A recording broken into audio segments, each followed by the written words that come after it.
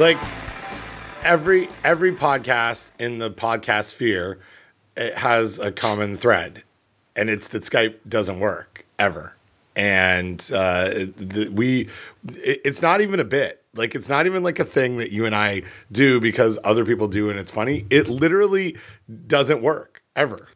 Well, the good news is that we're all getting a new bit soon, right? Because apparently Call Recorder is not going to update to work on the M1 chip. And quite honestly, Zoom is horrible. Zoom is disgusting because apparently they don't respect privacy, but they've invaded the rest of my professional life. So why not do this for podcasting too? Apparently, and according to Jason Snell, Zoom is good because it records separate tracks for everybody, and that's belt and suspenders, as they say. And so we're gonna do it. When we need to. I think so. Well, yeah, at some point in the future. Yeah. So here's the thing, because people love this. So I'm ready. Right. We've got a 9:00 start time. I have made my coffee. It is 8:53. I get to my computer, my little Skype machine here, as I like to call it. As you know, that is a bit. And I fire it up, and Call Recorder launches, but I get a little notification saying, "Hey, urgent, red. Mm-hmm. You need some new Call Recorder. Don't mess with the old Call Recorder. You need the new, very new, up-to-date one that is different from the one that you installed less than 2 weeks ago because it's so much better." Got it. Mm-hmm. I'm in. You don't have to tell me twice. I'm convinced. So I do that. I go through. This is all from, so there's 8:53, right? So then I've already checked my audio once. I install that. Now we're getting to, let's say it's 8:57 or something like that. No problem. I still have time. We're good. Everything's fine. Now all of a sudden I go to call you, and turns out all the settings say, yeah, Rode Podcaster, everything's great. I can't hear you. I can't hear the call. Could you hear me? Could you hear me cursing? Because it would be a great outtake. Yeah, yes, and God damn it. Yes. So I have that recording. Thank you. Because Call Recorder was working on my end. So I was running a little bit late. And after I said I was good to go, what I realized that I did not do what I always do, which is I talk to the nice Skype lady. Right. And I do a test, right? And I forgot to do that. And then it's like, oh, well, what should I hang up? What should I do? I was like, I'll take the call. And then you couldn't hear me. And I'm like, oh, I don't know if it's me or you. It turns out it's you. Well, who knows? Maybe it was you, but it doesn't matter. No, but it wasn't. Because as soon as you hung up, I called the nice Skype lady, and she and I had a good conversation. So, no, it wasn't me. Well, yeah, of course. It was. I'm sure it was me. It was something weird on my side. Oh, gosh. Anyway, it's fascinating. People love this. The other thing, I have you and I have talked a little bit about this, but I want to give people an update on my internet, because sometimes it makes me sound like a robot. But I fixed it. I fixed it, Don. We haven't talked about this on this show, but I mentioned it. I now have a shadow network in my house that no one else is allowed on, and that's how I fixed it. That's like an inverse shadow ban. Right. Your family is shadow banned from your shadow network. Correct. So don't be creepy people who listen to us on the internet and OPSEC and try to figure out, drive around the Raleigh-Durham area and figure out where there's two Wi-Fi networks coming out of the same house, and then you're like, hey, I'll take a picture out in front of your house. Yeah, don't do that. Honestly, that would be great. If somebody would do that, that would be great. But don't do that. But don't do that. Well, I'll tell you, do that, but only send the picture to me. So I'm the only one that will know that you're being creepy. We won't tell Ben. Perfect. I will. I support that. So I now have my Eros. For whatever reason, there's like 70 things on my network at all times between. Like, that's not. Let's be clear to people. That is not when Ben says that according to his Eero network there are 70 things on his network. That is not an exaggeration. No. That is literally the number of devices connected to his Eero. Yes, that's the high end. the low end is 45, somewhere in between 45 and 70 at all times, between light bulbs, because the smart home things, and iPads and iPhones and Macs and Alexa boxes and all the stuff, all the things that we have, phones, all of those things. It climbs up to 70, and what I've learned from Eero is that it's really good if you don't move. And and the problem is we're all moving with our stuff all the time. All the time. But it's mobile computing, Ben. You're literally supposed to be moving while you're using it. Right. So, but now I've taken one of my little Eeros off of the Eero mesh, and I've put it into its own little place. And I've got a shadow network that my kids aren't allowed on, and I've got it's a fast pipe, Don. It's not like a dump truck. No, we're talking. It's a big old tube. It's a big old tube. There's no strings and pulleys in this one. Because of this obsession in my house with the internet, like literally every day, these words get uttered by someone. The internet's not working. My brother is stealing the internet. He's taking all my broadband, which like just terms that aren't real, right? Like they're not quite. They're almost right. You understand the problem. Yes, they haven't phrased the problem correctly using the correct terms, but you understand. Like basically, they can't stream Minecraft or whatever it is that they're doing. Yeah, exactly. TikTok, Minecraft, and Twitch and Discord. My kids are all into Discord. Oh, Discord. Yeah. Nice. Because that's where it's where the gamer people meet each other and they talk. And so all their friends are on the Discord. So anyway, my Discord's slow. My Enderman is laggy. You know, all this. What? Yeah, exactly, Don. That's like they have good desserts, right? Enderman's dessert. Enderman's desserts. It's a laggy dessert. Just the terms. There are so many times that I use the phrase that I've heard on multiple movies or TV shows where someone says there are words. I understand those words in the sequence that they are coming out of your mouth. I don't understand what that means.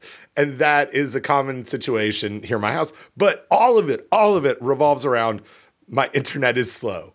And my internet, Dawn, and this is the frustrating part, my internet is not slow. My internet's fast. Your internet's really fast. I got a fast internet here. So right now on my shadow network with a couple of kids streaming things and doing all the things, whatever, I am now getting download speeds of 190 megs per second, I think it is, and an upload of 87, and that's just here on my little shadow network. And that is fast enough for our Skype issues. So hopefully I don't sound like a robot. And I don't think our listeners probably heard me sound like a robot much because I record stuff on my side, but it bothers me when I'm laggy. Yeah. Well, and here's the thing. It's like those are perfectly adequate speeds for doing a podcast, which is an audio format. But the problem is like when when somebody moves one of their mobile devices from one Eero to another, then there's a whole lot of like, who, hey, who. That's what I imagine the Eeros are saying to each other. Hey, whoa, over here, whoa, and like they're sort of like bobbling, like they're juggling, but then somebody almost drops something, right? And that's what I imagine they're doing when somebody moves, and then because they're focusing on that means that your pipe gets small. Right. No one wants a small pipe, or a corroded buildup pipe on the inside, or whatever it looks like. So I have a couple of comments. Number one, I think a good platform where your kids are not is Clubhouse. Oh, right? True. Which we should talk about. And I should say, like, you and I are on Clubhouse, and I have not put this on Twitter, but I will put this here in the podcast. If you would like to, if you know what Clubhouse is and you would like to get on Clubhouse and you would like an invitation, I have some. So if you're hearing this, DM me on Twitter. I think I need your mobile number. I'm not quite exactly sure, but anyway, I will give you a Clubhouse invitation. First come, first serve. Happy to do that. And then, and the other thing I want to talk about is my internet. So as we shared, I have internet in my office now, but I've been playing with the configuration. So what I have is I have a Eero router, and then I also have my Synology, which I've used for time machine. Use it as a time capsule for time machine backups. But I've been playing around, like the Synology has 2 ports, the Eero has 2 ports. And then I've got to figure out how to chain these together. And when I was chaining them through the Eero, it was quite slow. But now I'm going through, when I was chaining them through the Synology, it was quite slower. It didn't even work. It didn't even chain through the Synology. And so now I'm running it through the Eero, which is good, because then I've got like the pipe to the Eero, which is giving good Wi-Fi, and then the Eero hardwired to my Mac, or to my monitor, which goes to my Mac. But then the problem is there's not enough ports to put the Eero, or to put the Synology on the network. So I think it just suddenly occurred to me, I don't have to have the Synology in my office. I can actually put that down next to the router, where it'll also be hardwired, so that when I go and do a backup from my Mac, it's fast. So anyway, that's my brief update. Yeah. That's a good. I like that. We don't have that. I think I can't remember if we talked about this. We're a cloud backup family here. We're all in on the It Just Works company. And so for your Macs too? Oh yeah. Like, I mean, it all goes into it's all in the yeah. So how are you backing up your Mac with iCloud? Well, I don't back up anything except for files. So I don't I don't back up any of the apps, and I don't know. I just turn on the little iCloud. Like, I pay for terabits and terabits of iCloud storage, and then it says, "Do you want to back this folder up?" And I just say yes. And because I'm using Backblaze for backing up my Mac, and then we have Dropbox, which I don't really count as a backup, and then I'm also backing up to the Synology. So I'm not sure what I'm doing would be considered a backup, because I'm certainly not saving my settings files. And right. Well, but honestly, the files that are it's your data files that are most important. Exactly. Right? Yeah, and it's like our pictures and all the movies we've taken and all that kind of stuff. Mm-hmm. So we got the whole family sentimental stuff. Sentimental stuff. Yeah. Maybe my photos are backed up somewhere, but it's okay. Well, I don't really care about that. Well, see, and I think in when you had kids, if there were any pictures of your children when you had kids, you still have kids, but when you had pictures of them, they might have been in albums or in a. Oh, there are some lovely pictures of my kids that were taken with a camera and printed out in print. And some of them have been scanned, and they're quite wonderful. So there's very, very wonderful pictures, which is fine. Yeah, we don't do that. And like we got into a level of anxiety about a year ago where my anxiety levels went up when I was like, look, Danny, my wife has she has a phone. And I don't think there's any offset in that. I'm not revealing anything new. People have phones. She's one of them. There is, she was taking pictures on her phone. Then she would put them on her computer, and they would sit there. But she had to clear them off of her phone because of storage issues. Because But then it was just sitting on her computer, and then I gave her an external hard drive to back it up to. But and this is the practical side of how our like family computing works. She does not sit at a desk ever, or really. Every once in a while, she might sit at the kitchen table, but she does all of her computing in our living room. And she's like, it's dumb. I don't want to have this cord and this extra drive that now I've got my computer now, but I got to pick up this other thing that looks like a deck of cards to back things up. And maybe she would back it up once a month, and then it became once every 8 months. And that's the thing. If it doesn't happen automatically, it doesn't happen. Right. Like, I had a similar conversation with Kristen, who she has a laptop, she has 2 iPads, don't ask, and a phone. I understand, but. Do you please explain it to me later? All right, I'll put a pin in that. We're coming back to that. Okay. So I do know why I know why she has two, and I know how she uses them. Basically, what she does is she uses one until the battery runs down. Yeah. And then she just uses the other one. And then there's another one close by. Yep, I understand. But one of them had to go in for a repair because it was bent, and we had a discussion about, well, you need to back it up.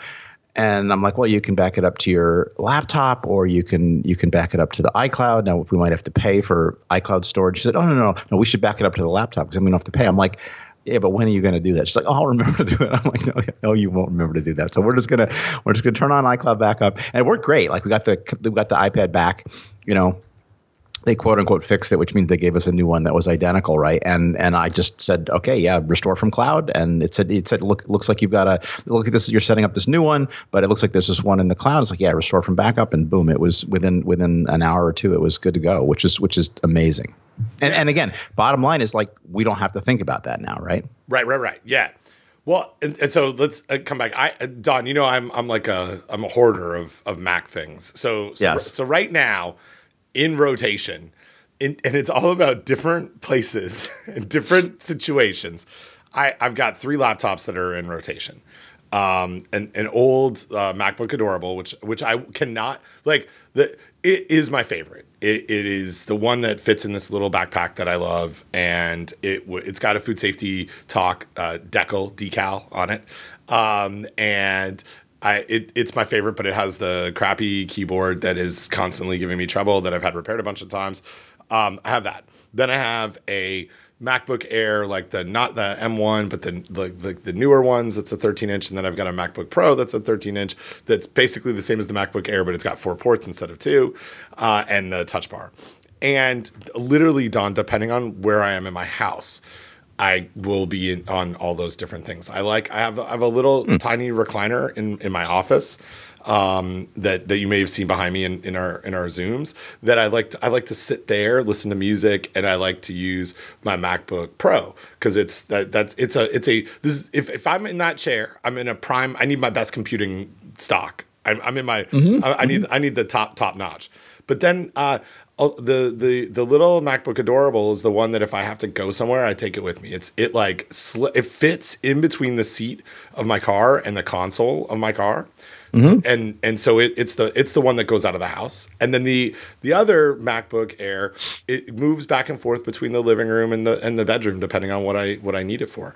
And so but I got all those, and then I got I've gone through this on our secret text chat with writing buddies, but I also have three iPads that are in rotation, and it's probably excessive, right?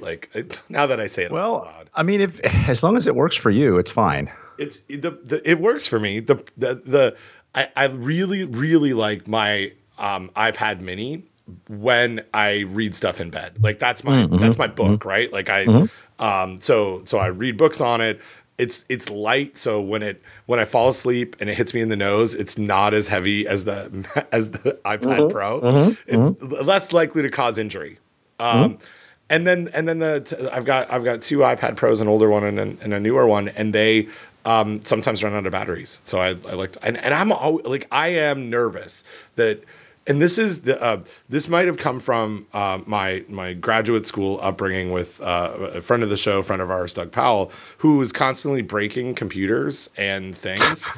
He always there were just certain Doug truisms, and one of them was always have a backup, right? Never be caught without a backup, right? Three is 2, 2 is 1, 1 is none. Exactly, as they say on podcasts. Yes, and so I because I use my iPad so much, I feel like I will break it. And I'll drop it, or I'll drop it in the bath because I like to use it in the bath as well. And it will fry. But I will be very happy that I have a backup at that point. So yeah, so that's my for sure. That's my situation. So go ahead. No, we probably should talk less about our devices. We should talk about other things.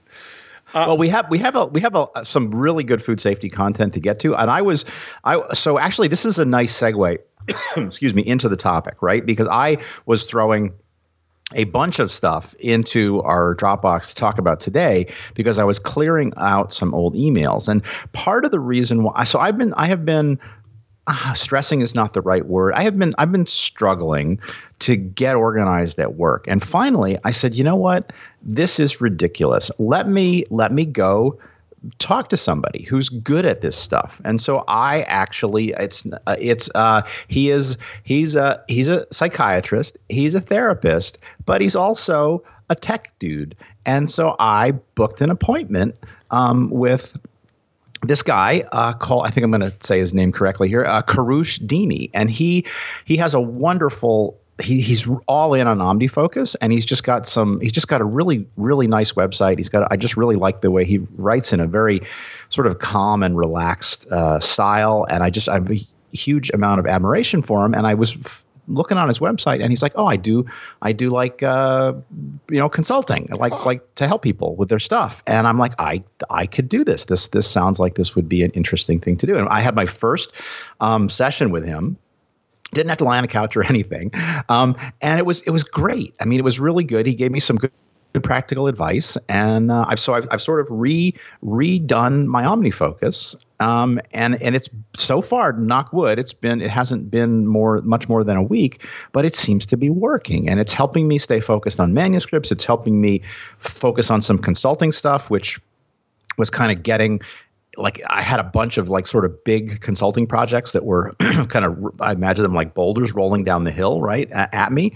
And I needed to get organized with that. And then plus just dealing with a bunch of smaller projects, and then just dealing with general email clutter and stuff like that. And like I said, I don't want to jinx it, but he gave me some really good tips, and I think it's working. So so part of that is and this is just sort of my own system, not anything that he proposed, but like I want to make a concerted effort to get my email under control. And so because I am a data nerd, I made a spreadsheet, and because I can do this, I made a regression, and so I have like the number of emails in my inbox versus date, and I'm looking for a downward trend in that regression line. And so I needed a quick win yesterday. Wow. And I'm like, I'm working from the top of my email, and it gets frazzled working from the top, because then you run into those things that are why you're not making progress. And so I said, you know what, let me flip this around. Let me work from the bottom of my email. And the one thing you discover if you start working from your bottom of your inbox is there's a bunch of shit there, stuff there, excuse me, fix that. Grace, a bunch of stuff at the bottom that you don't have to do anymore because it's done, right? Either you did it and forgot to take it out, or it just doesn't need to be done anymore. And then there was a bunch of follow-up from people on the podcast, and I'm like, yeah, boom, throw it in, get it out.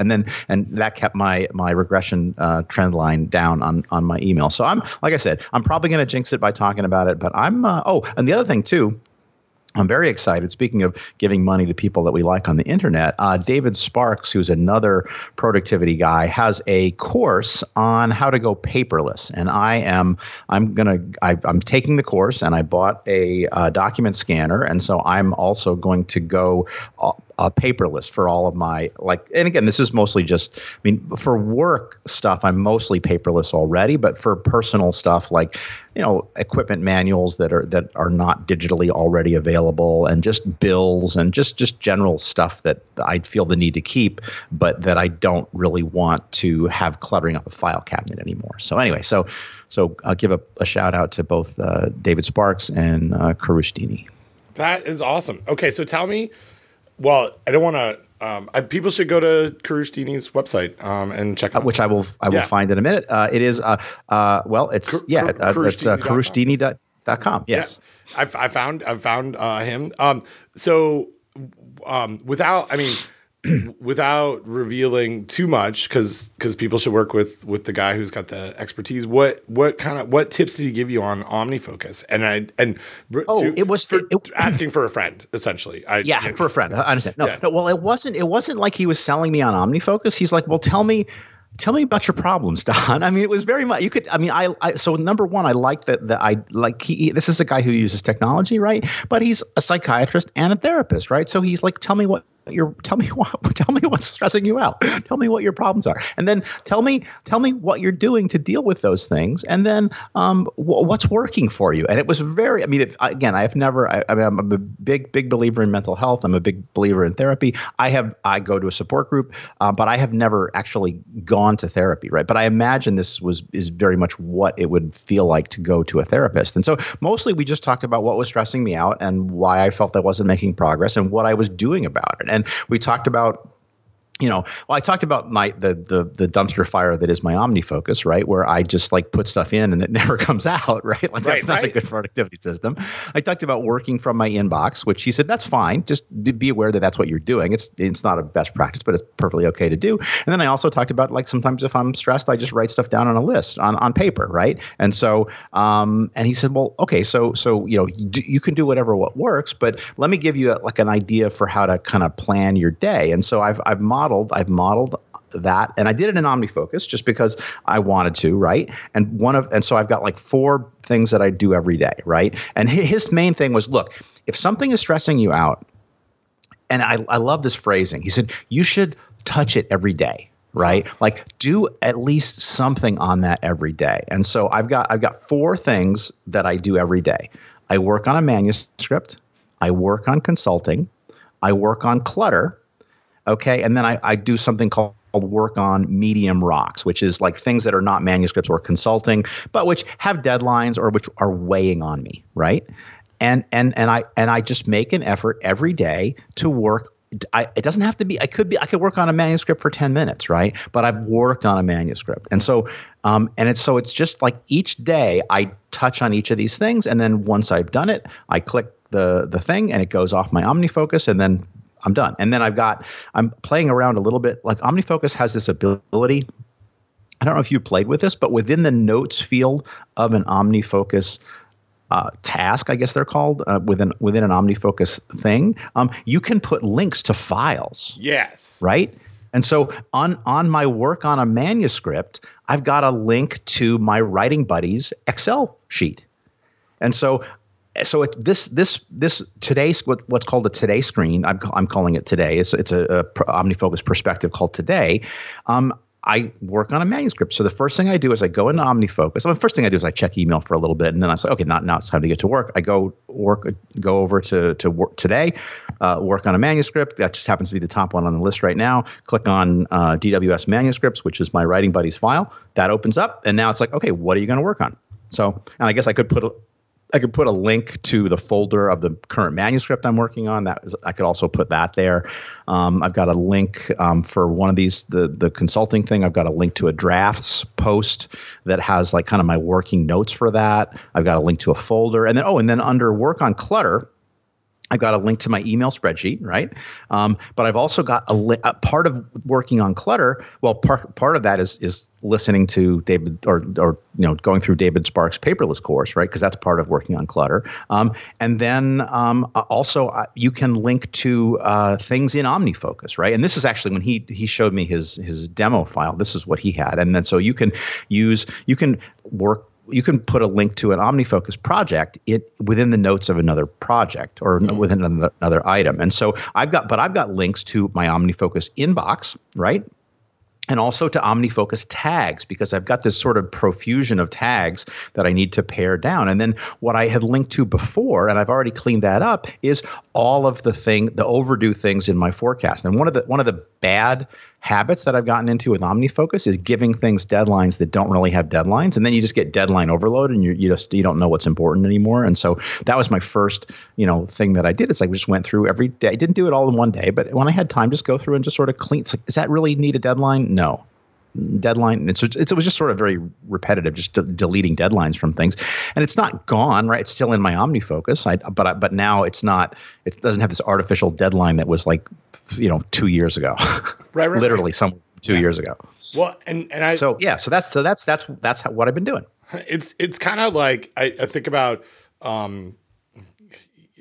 whether it's what we do with Writing Buddies, the having a level of accountability, but like having some sort of a goal, or how I try to like think about working out and being active and stuff. Right?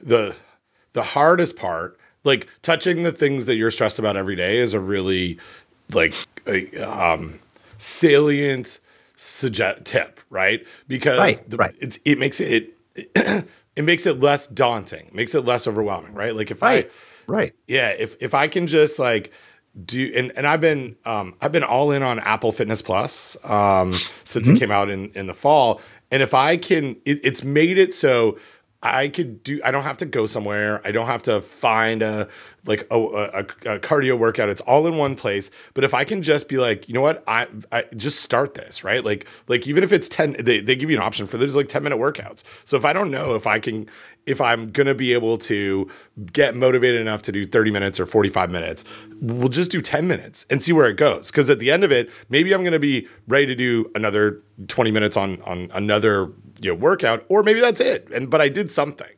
And it's the daunting part, and which sounds like you've kind of gotten past the hump on this. The daunting part is putting the time in, maybe not all in one sitting, but over the course of a few days or a week to set it up to get started so you can do that. So you're not like plowing through, like right now I'm looking at my OmniFocus inbox. There's 73 things in my inbox, and I've been pretty good. Like the stuff at the top, I'm still adding things and I'm going through. But if I scroll down, and this is how some of my problems with email, if I scroll down to like the second page, there's stuff that goes back to like February 2020 that I'm clearly not going to do. Like this, connect Michael and Brittany. I'm not going to do that now because that was a year ago. You should delete that. I just did it. I just deleted it. But there you go. Doesn't that feel nice? It does. It feels good. But it like that. Yeah, this is good. Well, I'm glad. This sounds like a cool. That's not something that I would have thought about doing at all. Like to connecting with Karush. But I'm inspired by you. I like that you just did that. That you're like, there's a guy. I'm going to talk to him. It's not like I got to find someone who's in New Jersey that I can go sit and see face to face. He's got a expertise in this area. I need some help in it. Let's try this. That's phenomenal. I don't, Don, I'm very excited for you. I like that. I like that a lot. Yeah. And here's the thing. It's like, there's no pressure. It's just like a one-off meeting.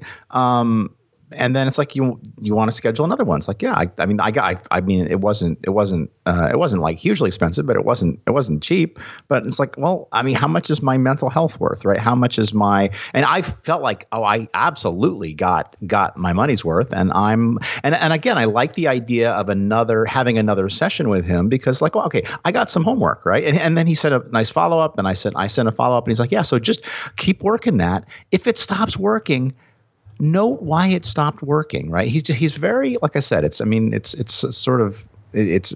very simple, but at the same time, it's very, and I don't know. He's very, I don't know, just really, really, really like him. And again, I followed him on the internet for a long time, and but never like, and again, it's a little intimidating because he seems.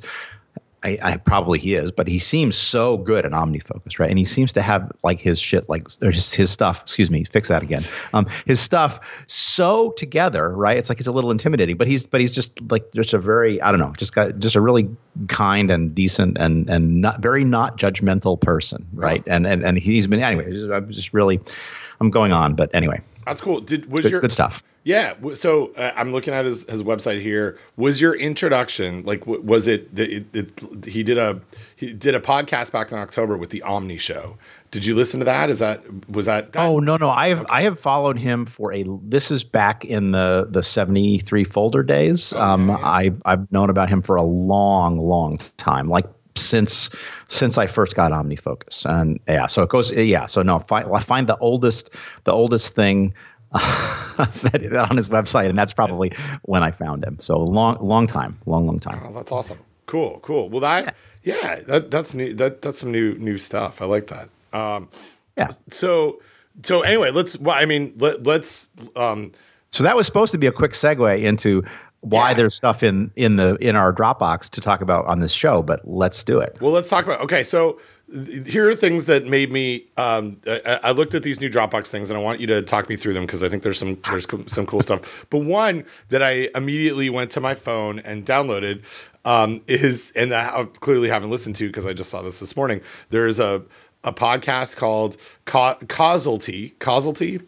And they have an episode number 32 about Walkerton, which I assume is about Walkerton water. And you dropped this into the into the podcast box yesterday. Did you listen to this episode? Do you know anything about it? Is this homework for me? I need to listen to a podcast about Walkerton, Ontario, and an outbreak of E. coli 157H7 in a water system.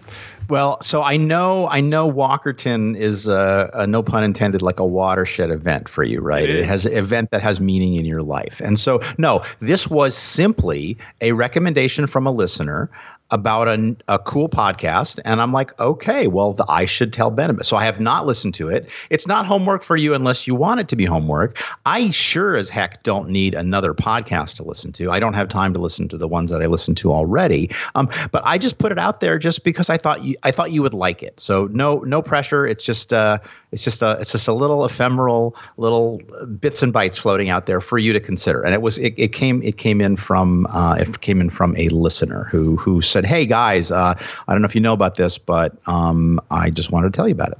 Awesome. Well, I didn't subscribe to it, but I did download the Walkerton episode. So cool. So I will let you know about that. And it certainly is this outbreak happened right as I got into food safety and public health and communication stuff, and so it absolutely is a watershed moment. And I'll check it out. I will take that as homework. It says don't reveal my name or my message on the air, but we can certainly reveal that somebody shared. And so he and the person that's sharing this, I guess I'm sort of sharing their message a little bit. But he says he found out about the podcast from Merlin, and thought it might be of interest. Bit tangential to your work, but no, not tangential at all. So anyway, and then he adds, and it's Canada, because he knows that we like Canada on this podcast. So yep. Yeah, perfect. All right, well let's jump into some new to let's say new to us, but maybe old feedback. Things that have been around.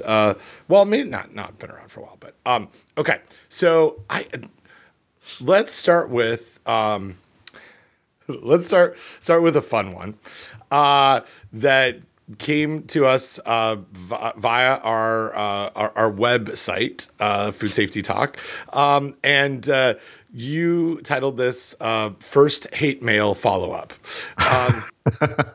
So this comes to us from share all details freely. So Jackie Parmentier 99 at gmail.com. I don't think that's what. Please don't email Jackie, folks. Please don't do that. Hi guys. I have some thoughts regarding raw breaded frozen chicken products. It shouldn't be confused at all for the consumer. Uncooked means raw. Fully cooked is what it sounds like. If people don't know what those words mean, they need to retake English class or call the company and ask someone what the words mean. Also, you just assume that everyone can buy a food thermometer off the shelf when not everyone can do that. Talking food thermometers aren't readily available and have to be ordered. I believe that's true. I don't know a lot of talking food thermometers. Blaming food companies for food illness outbreaks needs to stop. Consumers need to be held responsible for their actions too. Stop with the paranoia. And there we go. Let's talk a little bit about this. You and I have talked about raw, frozen, breaded chicken things, and I'm gonna push back on the email here from Jackie. I disagree. I think that part of the thing with this category of food is that it is made to look like it is not raw. It's made to look like it's cooked, and it sits very close in the food sector to buy other foods that look like that are fully cooked. And so we did some work that we haven't I'm not able to fully talk about yet, but we did some work looking at some of this stuff as it relates to food labels. And I get that people should be reading labels. I get that message. People don't, and I've got now 5 years worth of observation data that we've given consumers a variety of different foods with labels and been able to watch what they do and see how it impacts their behaviors, and then actually ask them if they read it. And it doesn't, and it is confusing to people, and it's not just anecdotal. Like that's the thing. This is like systematically recruiting people from all over the country, traveling to different spots. So it's not just like people in North Carolina, Raleigh, North Carolina react this way. And it's the problem is that people don't know what those words mean, right? So to see what Jackie has in her message here. And it's not clear on the package, and there's not a lot of push through the marketing process on those packaging that it's important information to look for. And I think that's changing. I would say historically that's where we're at. You and I do I would say quite a bit of work with the frozen food industry, and our friends at AFI. I'll name check Donna Guerin and Sanjay Gamala. They get this. They are actively working with the industry to get better information and come up with a standard way of doing this, and pushing the frozen food industry to make sure that everyone there kind of understands that consumers don't always understand exactly what this information that they're provided with means and how that should impact their decisions. So I don't want to. It's not a sort of them against us situation. I really feel that the frozen food industry is moving in this consistently moving in this direction. It has been for the last few years with the leadership from AFI in this area. The line in this email that it gives me, I want to talk a little bit about more with you is food thermometers. And so Jackie writes, you just assume everyone can buy a food thermometer off the shelf when not everyone can do that. That's actually probably true. That's probably like that. Yeah, that's a valid criticism of a lot of the stuff that we talk about. This is a food safety podcast, right? So I think we would have a variety of tools, a food thermometer being one, that if you're interested in keeping your food safe, whether that's at a restaurant or in your home, like at a restaurant, you're selling food, not like you're going to a restaurant and using a food thermometer on the plate they give you. But having a food thermometer, it's a tool that's almost it's almost a must-have, I think, in our world. And so I see that line and saying everyone can buy a food thermometer. I think that food thermometers are available. I constantly, and I used to take pictures of them at grocery stores or at Walmart or Target. I don't do that anymore. Just be like, hey, look, there's a food thermometer. But they're not free. So I get that, right? Like it's a tool that costs money, and may not be accessible to everyone. I get that. Anyway, what are your thoughts? Yeah, and we go back and forth on this. I recommend a expensive food thermometer, and I'm cognizant of the fact that the preferred food thermometer that I like to use is a $100 thermometer, and for many people that is completely out of the question. You recommend a much more affordable food thermometer, but it's still like maybe not more than $20. It's like $15 or something, right? Is the one that you recommend, and that's not nothing, right? So so I for sure understand that people might not be able to afford a food thermometer. I guess that's what Jackie means by you just assume everyone can buy a food thermometer. And I don't understand the comment about talking food thermometers, but that's whatever. Yeah. That's fine. Blaming food companies for food illness outbreaks need to stop. Jackie, no, I am not going to stop blaming companies when they make people sick. I got a lot of good friends in the industry. I work very hard to help them keep their food safe, but when they screw up, they're going to get blamed. Okay. So, whatever, stop listening to the podcast. I don't care.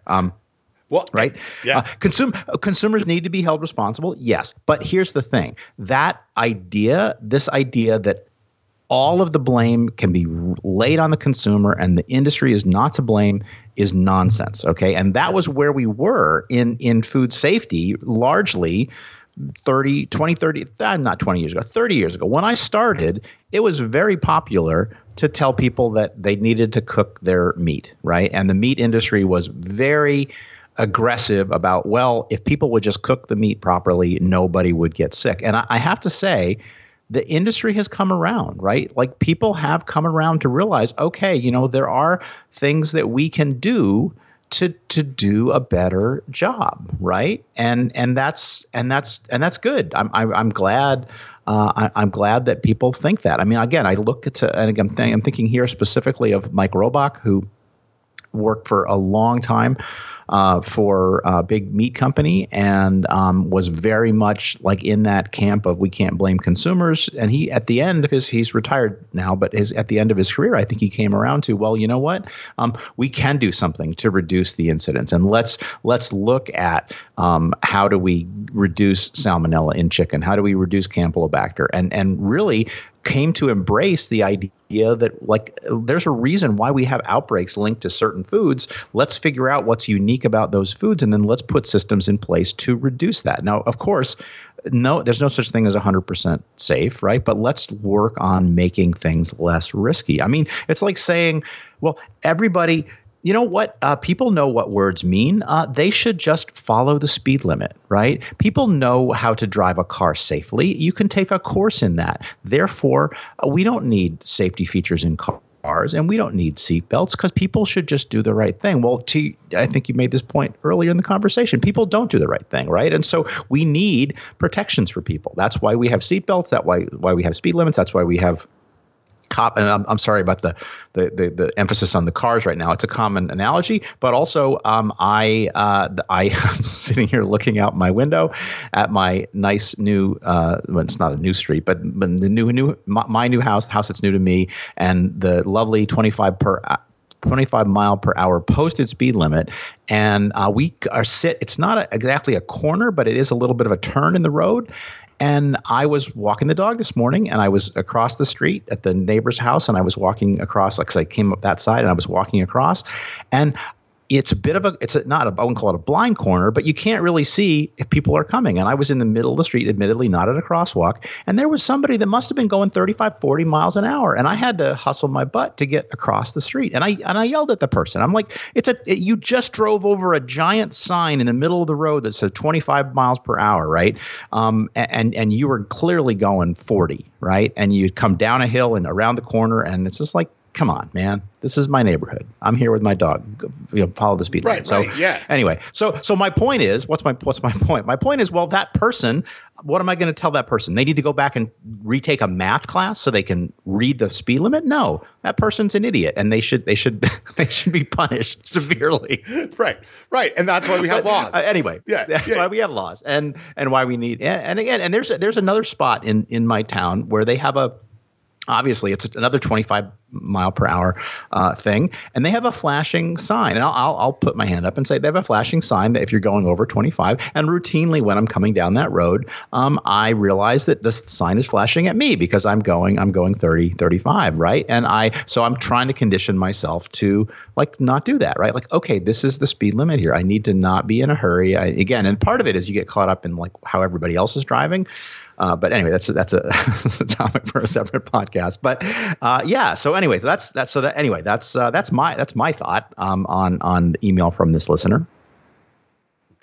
Well, okay. So I got one more. So I don't think it's sorry, I'm not quite done. I don't think it's paranoia. Okay. So there's no paranoia. It's like, anyway, I mean, people need to be held accountable, and certainly consumers need to do the right thing.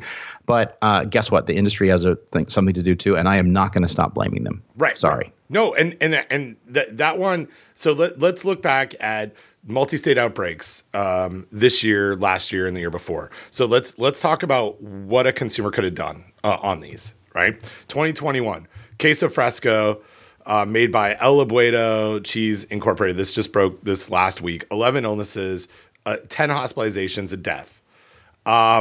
Listerian cheese. What could I have done with the cheese? I mean, I could have cooked it, right? But I'm not buying Queso Fresco that is commercially available, that has gone through, like, really exists in the it's made by a company that's been visited by regulators. It's legitimate. It's not what we would have like pointed to historically of like cheese that was made in someone's bathtub. This is like legitimate. Like I can buy it at a grocery store. It's got nutrition facts on it. So what can I do for that? Nothing. Who's responsible for getting people sick? I mean, the manufacturer, the company. Yeah. So next one. Unknown. So sorry. Before we leave that, like, what do we know about what did they do wrong? Well, right? I don't think we know anything right now, right? And here's let's go to investigation details. I will drop this into the chat for you. This just posted yesterday. Or this update. As of March 1st, 11 people infected. They've been reported in 4 states. 6 people range in age from less than a year to 75 years, the median age of 54. 10 individuals are Hispanic, 6 people are female. True number of 6 people is not blah, blah, blah. State and local public health officials are interviewing people about the foods they ate in the month before they got sick. Of the 8 people interviewed, 7 people reported eating Hispanic-style fresh cheese and soft cheeses. Among the 7 people, 6 reported eating queso fresco, 2 reported El Abuelito brand, and 1 reported Rio Grande brand. So the epidemiologically, it was linked to this specific company, and there's been recalls. But that's all we know, right now. And I mean, we don't know what might have happened in the processing. I think it's probably too early for that. But yeah, there's illness. And I wonder, but I wonder if there's something unique about this cheese, right? Like, and again, I mean, because we historically Hispanic style soft cheeses are a listeria risk, right? But typically those were ones that were being made in the home, right? So yeah, I don't know. Well, and it I just will link to this in show notes. The original place that this specific product was identified in, or this specific company was on February 16th in Connecticut, and there were samples. Samples were collected as part of an ongoing investigation into a multi-state outbreak of listeriosis, and it was this product was linked using whole genome sequencing, I think, if I remember correctly. So this is the source. How it got there? I don't know, but I mean, it's a fresh soft cheese that if there's listeria contamination, it's not gonna die out over time. So it's gonna just remain in the cheese, and and I guess probably it's made from pasteurized milk, but if they didn't have a good environment for handling post cheese making, I guess it could have become contaminated. Yeah. Yep. And there is, so here's like one of the things that I think is we've got like a big catalog or database of practices that we could point people towards, but what like your question there of like what caused this and what could we do to avoid it? Like if I'm another cheesemaker, sure, there are good manufacturing practices that I should be following, but what are the listeria specific things that this incident highlights I really need to be paying attention to, because here's what could happen. That's not like, it's not out there in this information, right? So I think we make some assumptions that if you're in the industry, you know that stuff. But again, and it's, this comes back to Jackie's comments. People don't know what these words mean. They need to retake English class or call the company and ask someone what the words mean. I think that there are folks in the food industry. It's a normal distribution, right? Like there are some really great people on the leading end who are way involved in food safety, and then there's a bunch of people in the middle who do a pretty good job and don't cause outbreaks, but and then there's some folks that are on the tailing end of that normal distribution curve that really just don't even know that listeria is a thing in fresh cheese. And that's who we got to get to, but we should be putting out some information about here's what if you're making cheese, this is what you should be focused on. And I'll put a plug in for something that's happening here at NC State. My colleague Clint Stevenson has had a student. She just recently finished her PhD, Stephanie Maggio, who worked on an online course for artisanal cheesemakers and focusing on. I think it's pronounced artisanal. I think you're right. I think I said that wrong. Artisanal cheesemakers, but who they focused on this like experiential learning online course to give cheesemakers this kind of information. So if you are in the world of wanting to know more about cheese and cheese making protocols from a safety standpoint, check out the stuff that Stephanie and Clint put together. But yeah, I don't know. I ranted a little bit out on that because I was going to go down a list of all the things that made people sick to sort of highlight that consumers can't do anything about it. Well, and I stalled you out, but just one thing. If you had to bet, Ben, you and I are pretty active in an association called the International Association for Food Protection. Would you care to guess if there's anybody, from El Abuelito? Let me ask you even a different question. Do you think there's anybody who lives in Paterson, New Jersey, who's a member of IAFP? I don't. Let's put that circle around Paterson. I think not. I bet you no. I think the answer is no. Also, nobody from El Abuelito Cheese either. Yeah, there you go. So they could join, right? Now, and then they could learn something, right? And they might do a better job. Now you also have other. Maybe even closer to home information, being that you are a member, and I'm not sure if you're on the organizing committee of the New Jersey. I am. Yes, I am. Yes. And I bet you could probably cross-reference that same company in the affiliate membership list. Somewhat not as quickly, but I believe that I'd also administer their MailChimp database, so I could definitely log into our MailChimp account and see if there's anybody in that company. I think so. Yes. Right. I could do that. My guess is that they also aren't there, but that would be another good. That would also be my guess. Yes. Yeah. Yes. That's a good place for folks who are making food to learn about food safety things. Absolutely. All right. So the other outbreak that we've had in 2021, unknown food source. So what can a consumer do about that, Dawn? Don't eat food, right? If it's an unknown food source, the way that I would not get sick from not knowing what the food is would just not to eat any foods. So there's that as an option. That's not sustainable, Ben. Well, I mean, it's very sustainable for the planet. Actually, that would be a really good thing for the planet if everybody just stopped eating. That would improve things on the planet tremendously, I think. I mean, maybe you'd have some problems with nuclear reactors melting down and stuff like that, but I think generally speaking, that would be really good for the health of the planet if everybody just died. Just stop eating food. It's not. Yeah. Okay. So we got that. Then let's go back to 2020. Unknown source 3. Same. Leafy greens. Dawn, if you've got leafy greens that are contaminated with E. coli 157H7, let's say it's lettuce.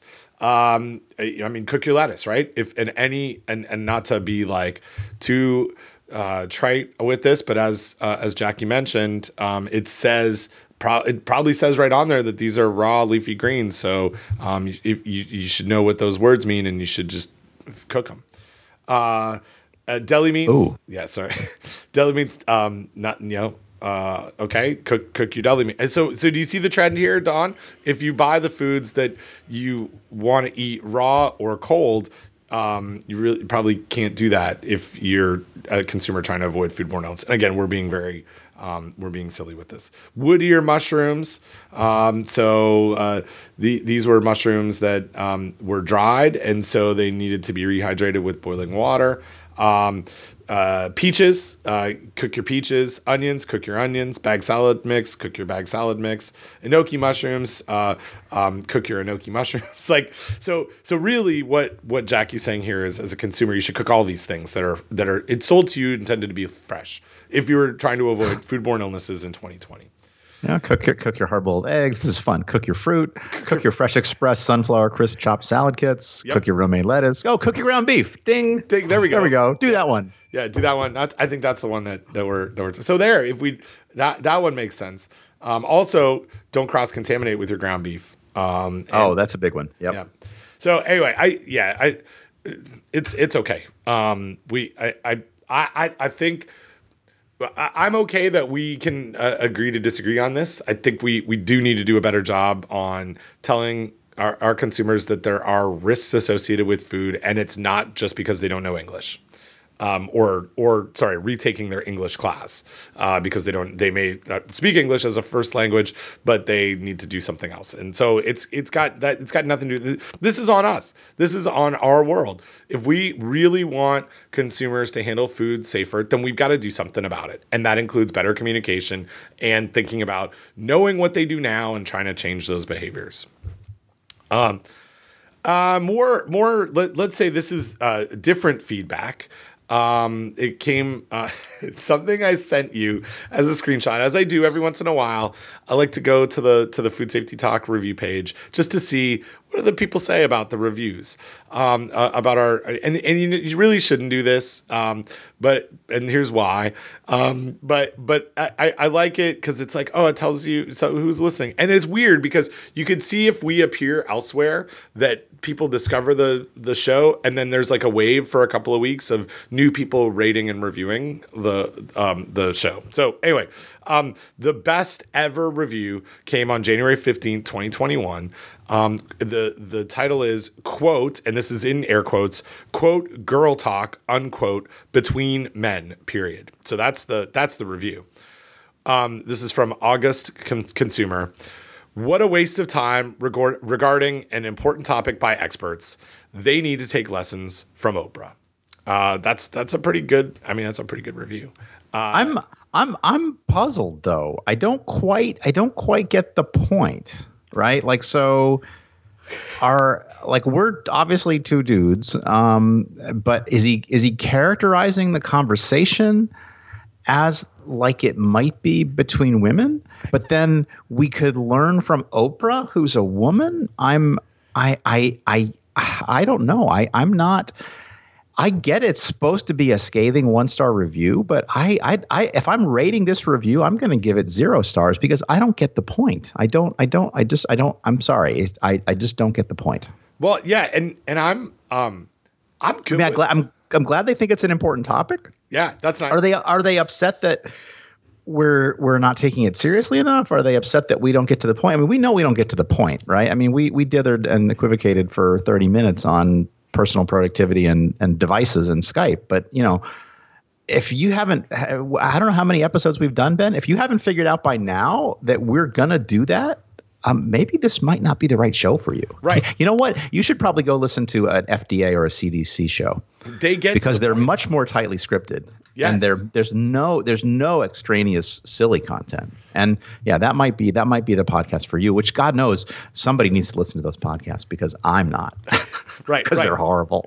They're not for us. So they're not for us. That's hey, yes, let's not yuck on other people's yum. Yeah. Yes. So I listened. So this is a follow up to last episode where we had just a lovely conversation with Kathy Campbell at Mrs. Soup from Twitter. She has a podcast. She has a couple of podcasts.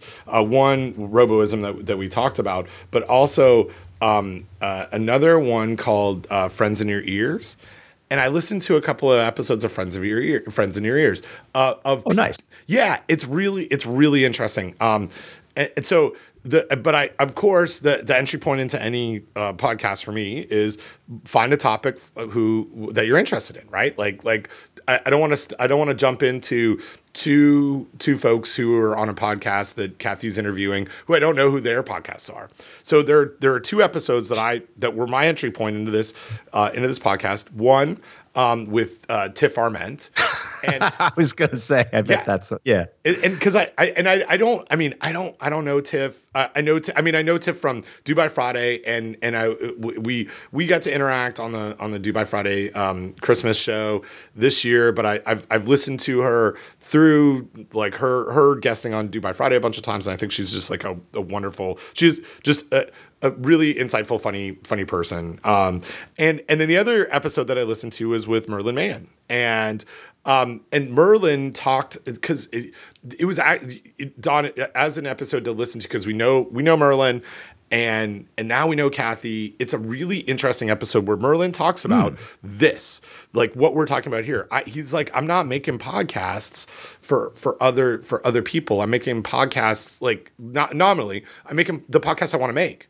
And maybe like you can't please everybody. You can't please anyone. You can only really please one person.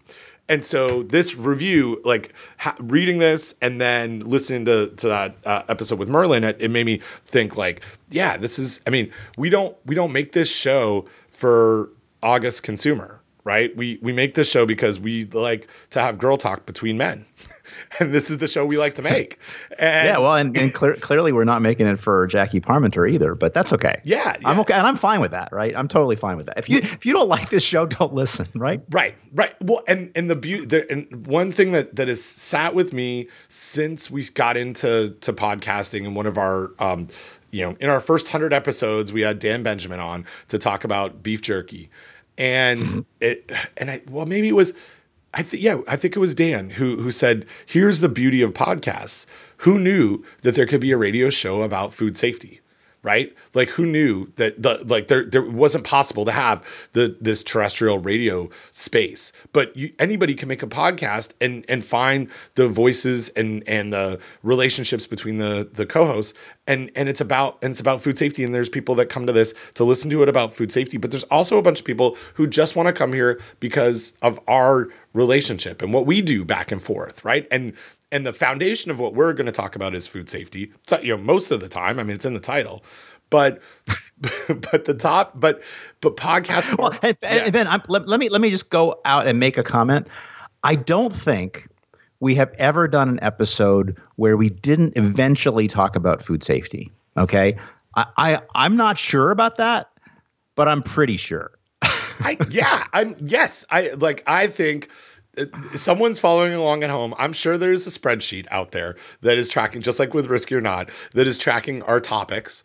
And there is certainly not a show that we've ever had where we haven't mentioned a pathogen, where we haven't talked about something that's going on or something that we're doing. Yeah, that's food safety related. But I don't know. I'm thinking more about podcasts after listening to Kathy's wonderful show about how people get into it. Those two episodes are the ones that I would recommend to you, Don, to start with too.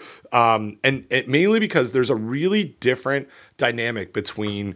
So what Kathy does is she invites people on who are not co-hosts with each other. It's not a story of food safety talk, right? Like it's a story of a podcaster paired with another podcaster who I did not catch that. Yeah.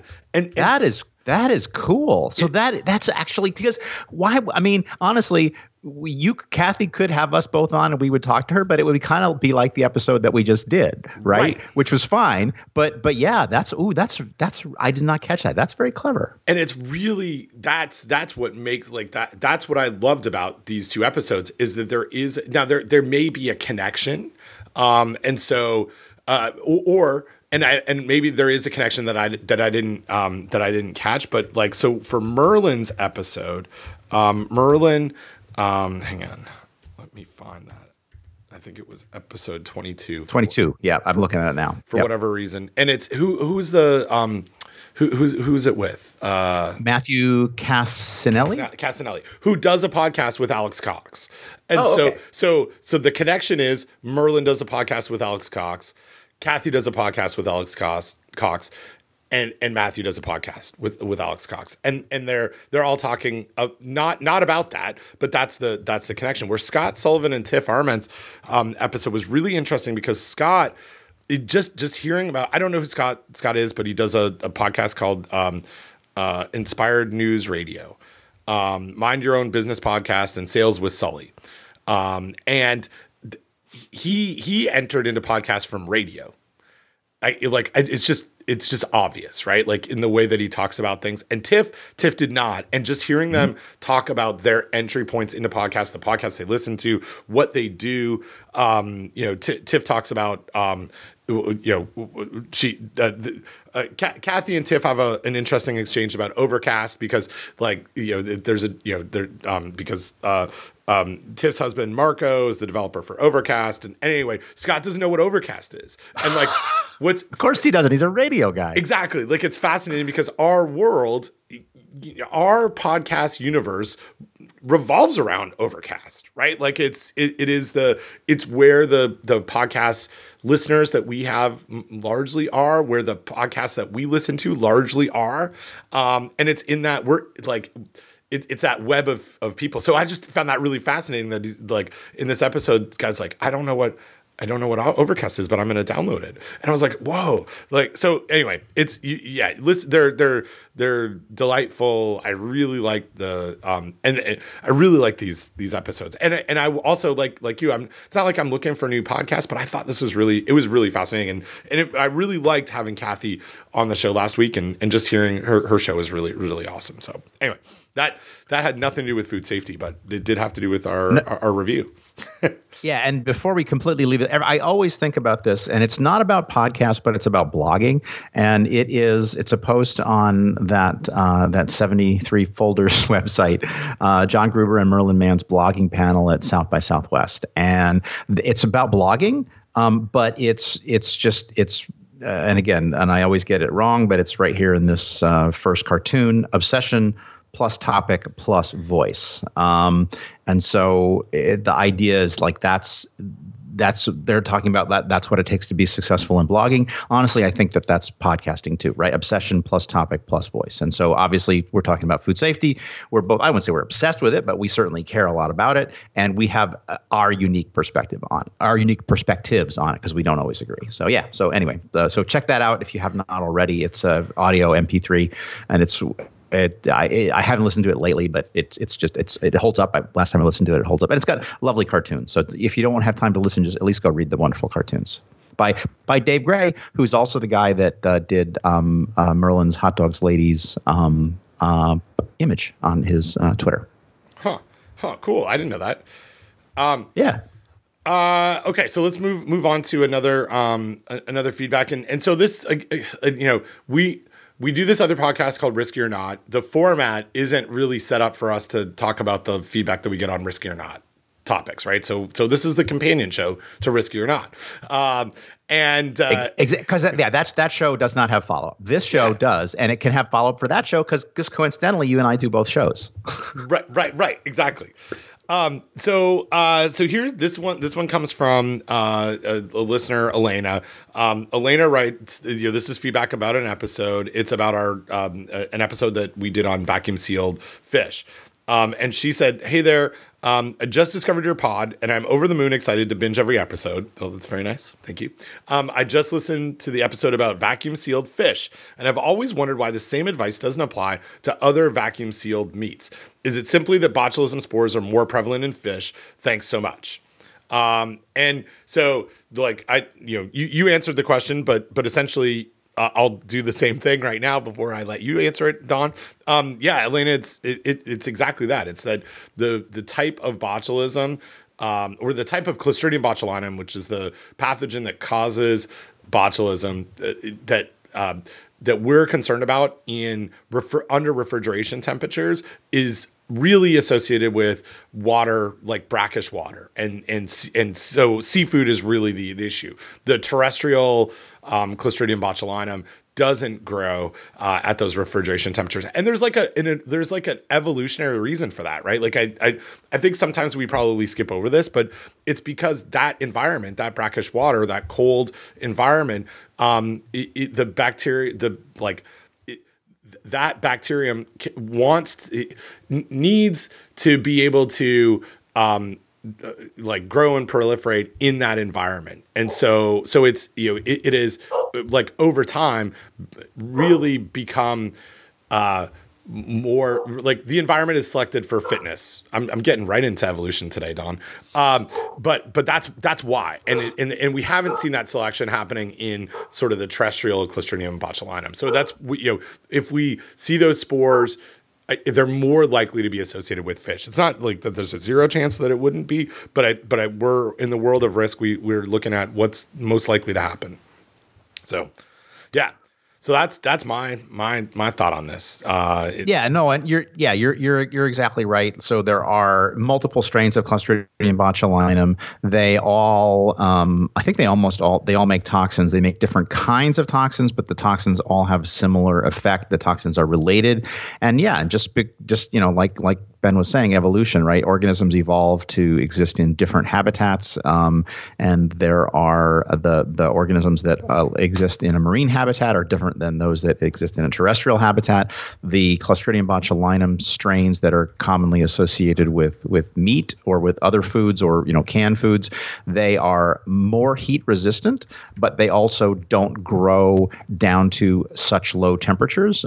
Whereas the ones that are associated with the marine environment, they're actually less heat resistant, so it's easier to kill the spores. But if the spores do survive, they grow better under colder conditions. And so so that's the reason why the focus is on seafood. Although actually the actual incidence of Clostridium botulinum from seafood is quite low. Most of the cases of CBOT in marine animals is actually linked to indigenous populations in Canada and in Alaska, where they are making these sort of traditional dishes that, and maybe for whatever reason, not exactly following traditional practices, or maybe they are, and the indigenous peoples just died from botulism. But sometimes you can get botulism. But that's where most of our seafood botulism cases in this country come from right now, not from vacuum packaged fish, but that's in part because we pay attention to vacuum packaged fish and try to treat it carefully. Right. So this conversation about evolution, I just dropped you a link to one of my favorite follows on Twitter, Katie Mack at Astro Katie, who's a professor here at NC State, but she's also all over the world and is like super awesome on Twitter. She writes books about how the universe is going to end and all that good stuff. But she's really like a good science communication person. She tweeted something over the weekend about this like super cool discovery of bacteria that photosynthesizes from infrared light from a deep sea hydrothermal vent, and it's exactly why we have like it in the what was the guy's name from Connections, James. The show Merlin's talked about this on Dubai Friday. It's a show that I used to watch growing up. It's this British guy. You know what I'm talking about? No, not doing anything for me. James Burke. And it's called Connections. It's a really cool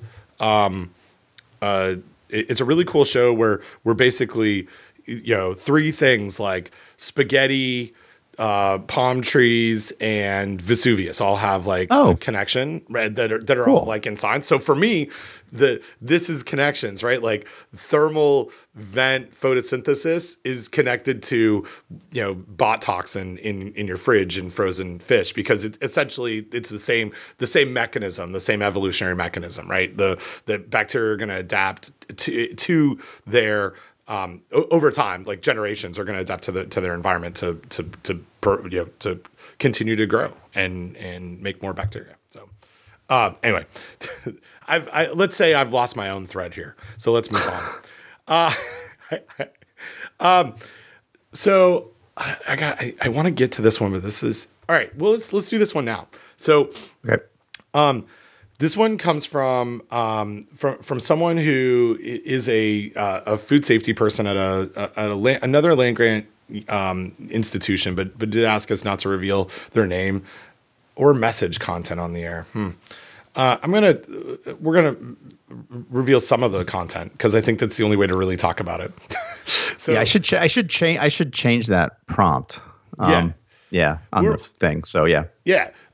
So really, and we talked about this on a couple episodes ago about questions that I get from folks who are making programs in extension that include recipes or directions for nutrition reasons. Like, they're not cookbooks. They're really recipes that are science based to improve nutrition. So this person emails us and says, "Hey, there are two other things in another cookbook that was also developed by NC State Extension that are food safety concerns. One is the direction to wrap potatoes in foil for baking." And I'll read from this email. There is a risk for botulism, but a bigger risk that consumers will forget to take the foil off before the potato cools. So let's park that and we'll come back to it. Mm-hmm. The other concern is using a slow cooker to cook dry beans from beginning to end, bringing up the issues of lectins and hemagglutinin. And so we've talked a little bit about that on Risky or Not, but I guess I want to talk through that with you. And then there's a sort of a second part of the comment or this email that has to do with raw cookie dough. But so what do you think about this?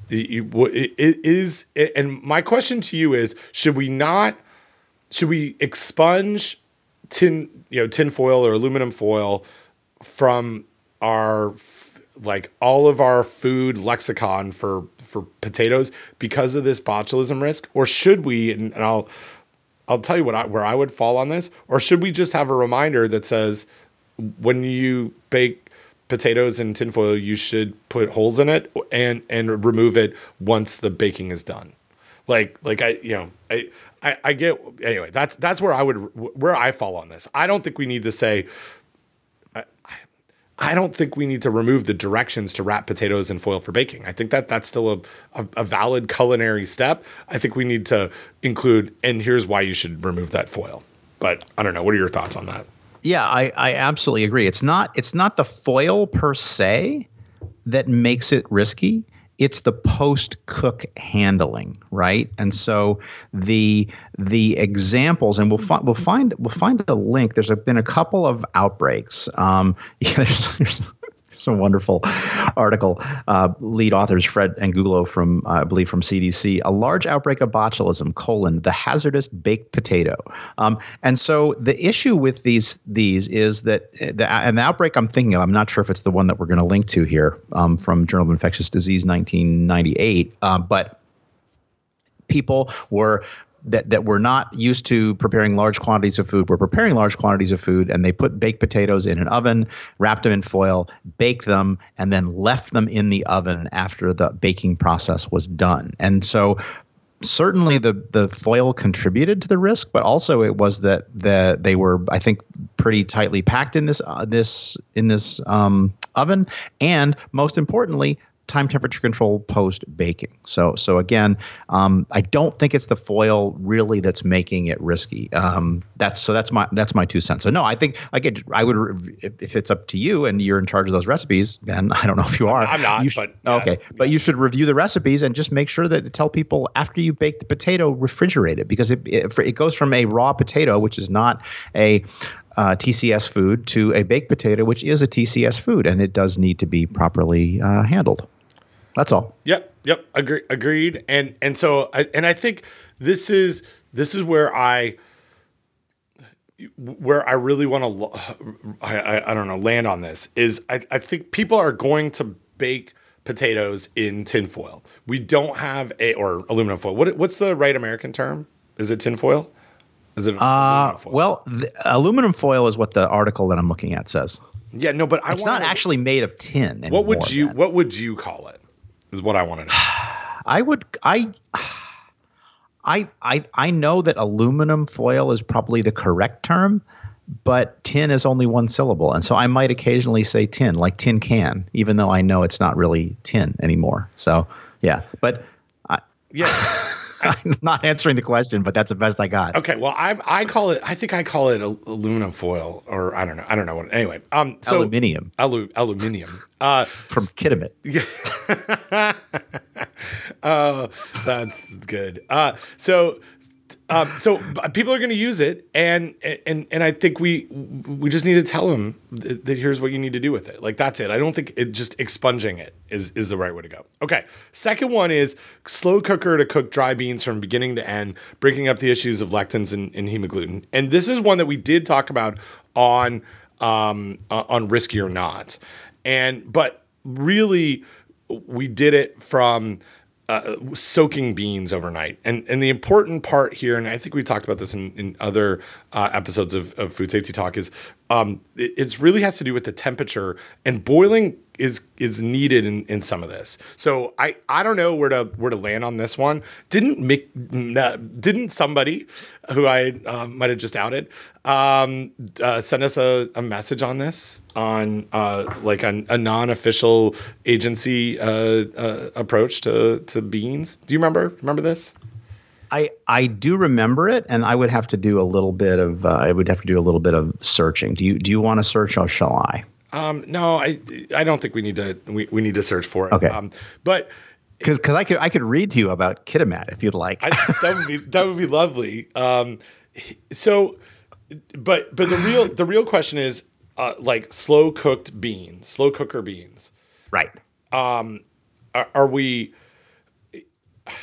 What's our deal with that? And I think I think that's one that we probably do need to revisit. I got to look at this. I'll come back. Let me take a look at what the what that recipe book has for that, because I didn't pull it up to see exactly where it's at. But I think, and if memory serves me correctly, that slow cooking beans can be risky, right?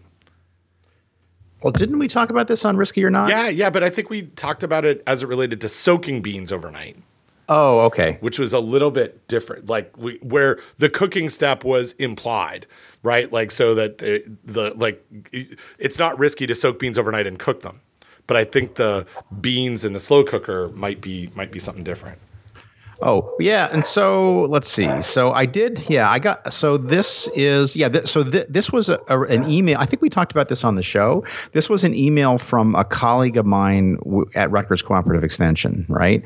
And so she said. That's where it came from. Yes. Yeah. Yeah, preparing for tomorrow's seminar. I had a presentation. I wanted to ask about the safety of preparing slow cooked meals beforehand. A lot of bloggers talk about freezing veggies and meat sauces to go in the slow cooker. Blah blah blah. I saw this Academy of Nutrition article. Prepare meat and vegetables separately for the slow cooker. What do you think? Is it dangerous to combine them? Also, this is where it's. Yeah. Also, did you hear about kidney beans that aren't safe to cook in a slow cooker because of a protein called phytohemagglutinin? Right. And so let's see. It does seem there's a concern about the toxicity of kidney beans.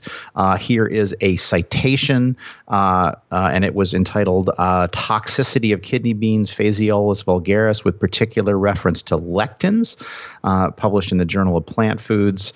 And again, this is just reading from the abstract. Hemagglutinins, lectins have long been known as toxins naturally present, readily destroyed by cooking. 25 outbreaks in Great Britain, 100 persons arising from raw or undercooked kidney beans. A public television program resulted in 330 letters, 880 cases.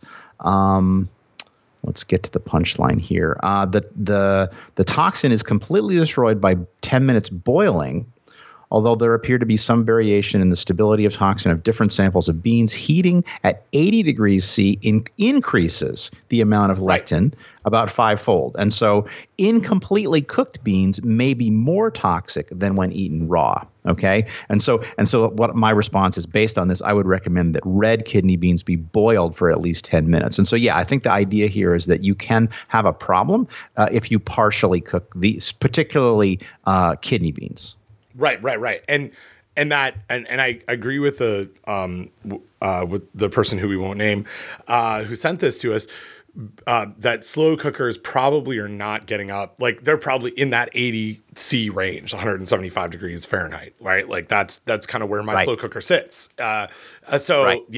So which is normally fine for food safety, right? Right. Yeah. But in this case, so I I appreciate this. I will follow up and see what we have. And it's, this is one of those things where, the behind the scenes piece, right? Like you and I both exist at land-grant universities with, hundreds of other faculty members who also exist at these land-grant universities.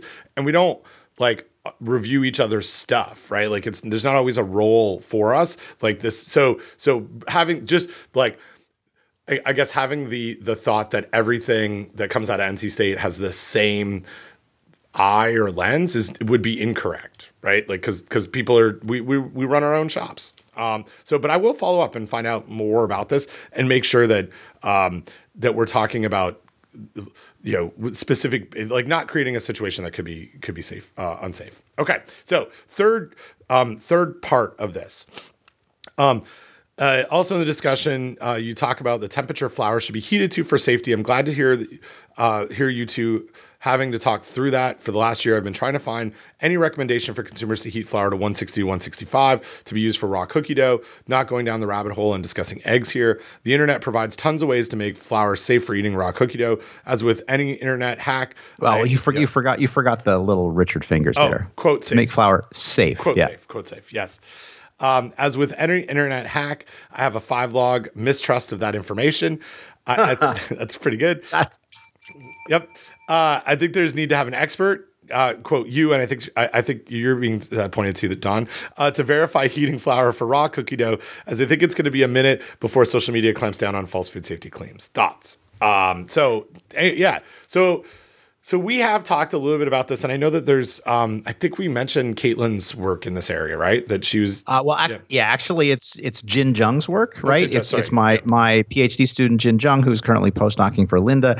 Caitlin was involved because we're going to try to model it. Yes. It turns out it's not readily modelable, and so what we're going to do is, and we'll have to figure out what Caitlin's involvement is, but that is on our list of papers from Jin's. Actually, that was Jin's brief postdoc with me before she started with Linda. And so, yeah, it's a good, solid piece of work. I trust that it's not super big or super fancy. It would be great to have other people replicate it. But basically, we didn't use E. coli. We used salmonella. And we discovered that, one of these silly YouTube recipes that I thought would be complete nonsense actually does work. It does give you about a 5-log reduction. It really depends upon the oven temperature. Obviously, it depends upon the thickness of the flour, et cetera, et cetera. But yeah, it does seem to work. And we got to get that published. Cool. Yep, that's good stuff. And thanks for the feedback. And I've being that I'm in OmniFocus right now, I've added a note to my inbox right now to follow up with our FNEP folks about beans. So thank you for that awesome feedback. And now there it's actionable, and it will show up in my forecast that I will do by the end of this week. Okay, so let's. A couple of quick things. We got a message from friend of the show, Matt Stasowitz, who we've listened. He's listened to this show for a while. He always provides really, really thoughtful feedback. And so in relation to our last episode with Kathy, where we talked about the intersection between food waste and food insecurity and food safety. He highlighted a literature rewiew that he co-authored with Jessica Zagarowski, Gustavo Reyes, Melissa. Oh man, now I'm gonna just butcher everybody's names. Melissa Flew Prescott. And himself on investigating intersections between U.S. food service recovery and safety. So he sent this to us yesterday. It published in November 2020. I missed this. I didn't see it. It was in Resources, Conservation, and Recycling. This is a phenomenal paper. I read it yesterday afternoon, and Don, just kudos to Jessica, Gustavo, Melissa, and Matt on this. It really does a nice job talking through exactly what we talked about on the podcast. And so really, really great. He also he also mentioned that one of the co-authors on that was recently awarded a grant to do work on K-12 share tables. I can't remember if we've talked about share tables on this show. But we have. Okay. I didn't know what they were, but you taught me about them. Okay, so really briefly, it's something that happens, I think, more and more increasingly in school settings where kids will show up with food that they don't want to eat, like my kid who doesn't eat all the stuff that he wants that's in his lunch bag. And there's a way for them to provide that as like a food donation to other kids who might want to eat that food. And so there are some food safety concerns about share tables. And so really, really cool. Matt highlighted that Melissa Prescott will be working on interviewing health inspectors about share tables, and he's doing a QMRA of share tables. And so that's really like, this is awesome stuff. This is the kind of stuff that we talked about last week of like, we need more data in this area, and just kudos to Matt and Melissa, and the rest of his group for working on this. This is exciting. This is cool stuff.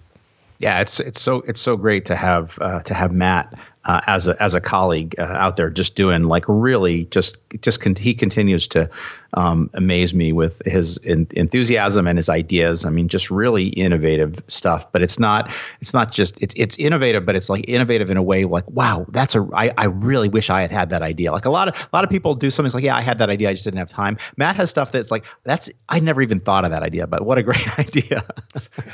I'm a little jealous. Yeah, well, a little jealous, just a little. But what's awesome, like what's really, really awesome about it is that he's growing his program in a way where he's also training a bunch of people, and they're doing really cool stuff, right? Like that's the goal in everything that we do.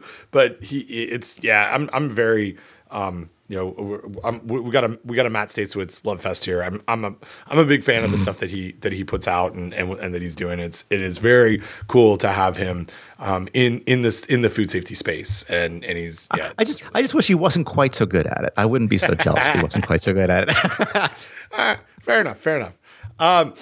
So we've got that, and here's here's something else. We talked about on a recent episode of Risky or Not, a question about expired hand sanitizer. And so, oh yes, really like the one of my favorite episodes, I think, of Risky or Not, where we kind of dive a little bit into what it means to be expired, and what how someone would derive an expiration date. So check out the Risky or Not episode. We won't rehash all of that here, but we did get a message from someone in quote Big Sanitizer.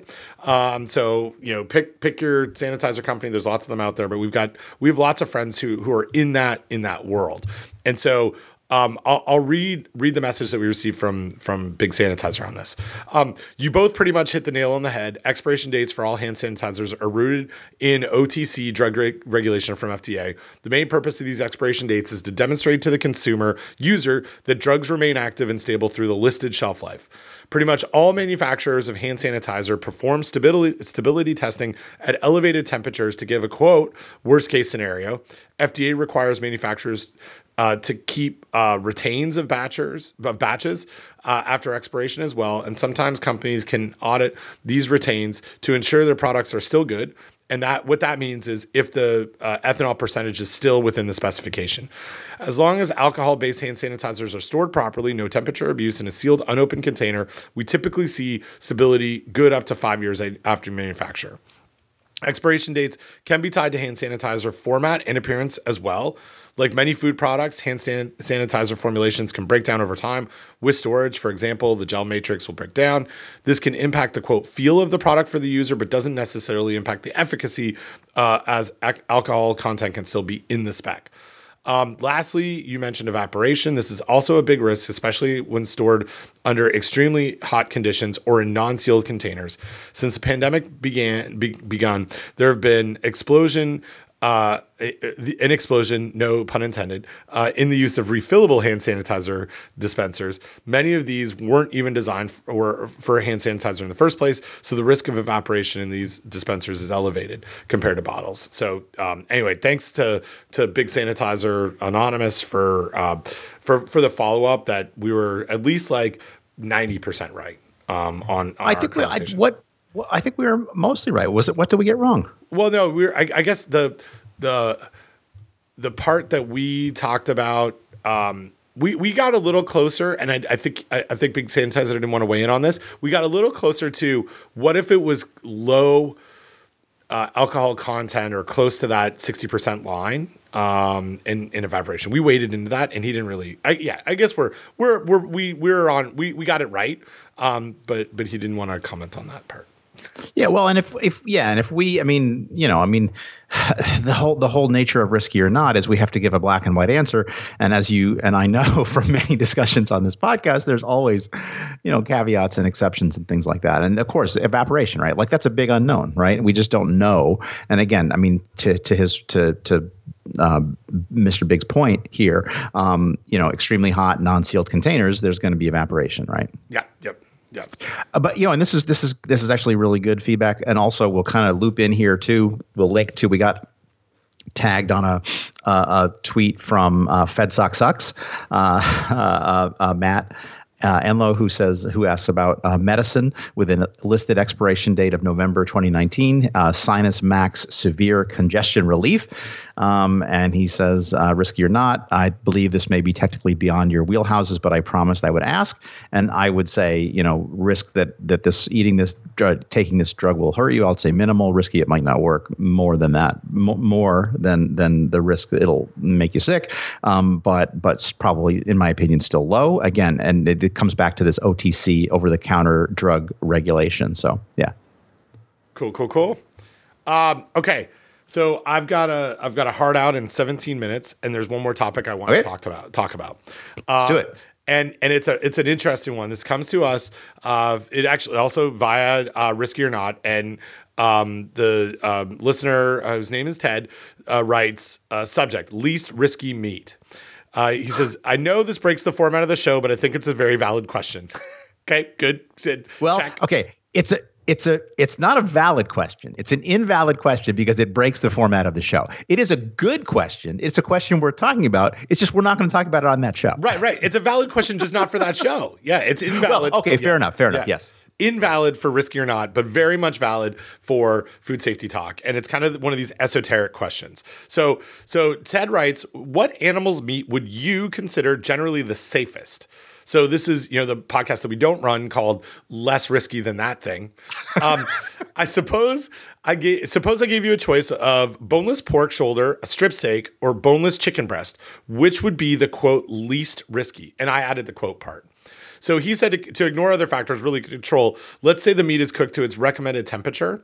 So not all cooked to, or not that all are cooked to 160, but it's their recommended temperature. We can also assume the fruit prep is done correctly or at least adequately. Did it arrive contaminated? Perhaps what the industry probability is on it. And there's a little back and forth because I think you gave the answer that I would have given, said basically if we're going to control for everything cooked to its recommended temperature, then they're all of equal low risk, close to zero, because we have done the step that's necessary. So you kind of push back. Well, not push back on him, but said, yeah, that's a very quick answer to your question. He said, okay, so what if we remove some of the guardrails, right? Safety. What would be the safest, quote, or / riskiest? He's adding hamburger to the list. And he'd say, I'd put that as the most risky. I don't know as much about whole meat though.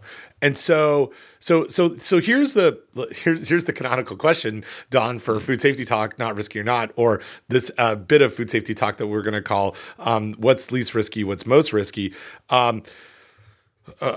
Pork.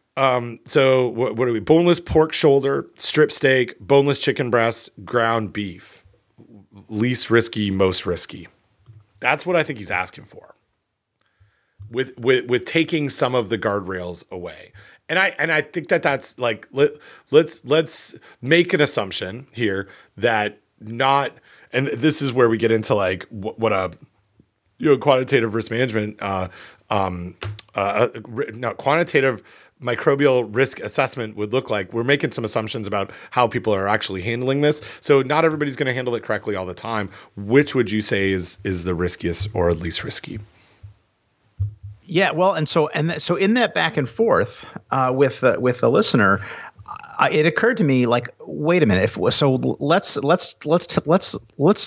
the laziest possible way to do this, because a non-lazy way would be to look at USDA baselines for all of these products, and then look at prevalence and concentration of the pathogens, and then integrate that with dose response. And I'm like, wait a minute, this sounds like a thing that's already been done. And then, so of course I thought about the wonderful and we often talk about on this podcast, Ranking the Risks document, which is by Mike Batts, Sandy Hoffman, and Glenn Morris.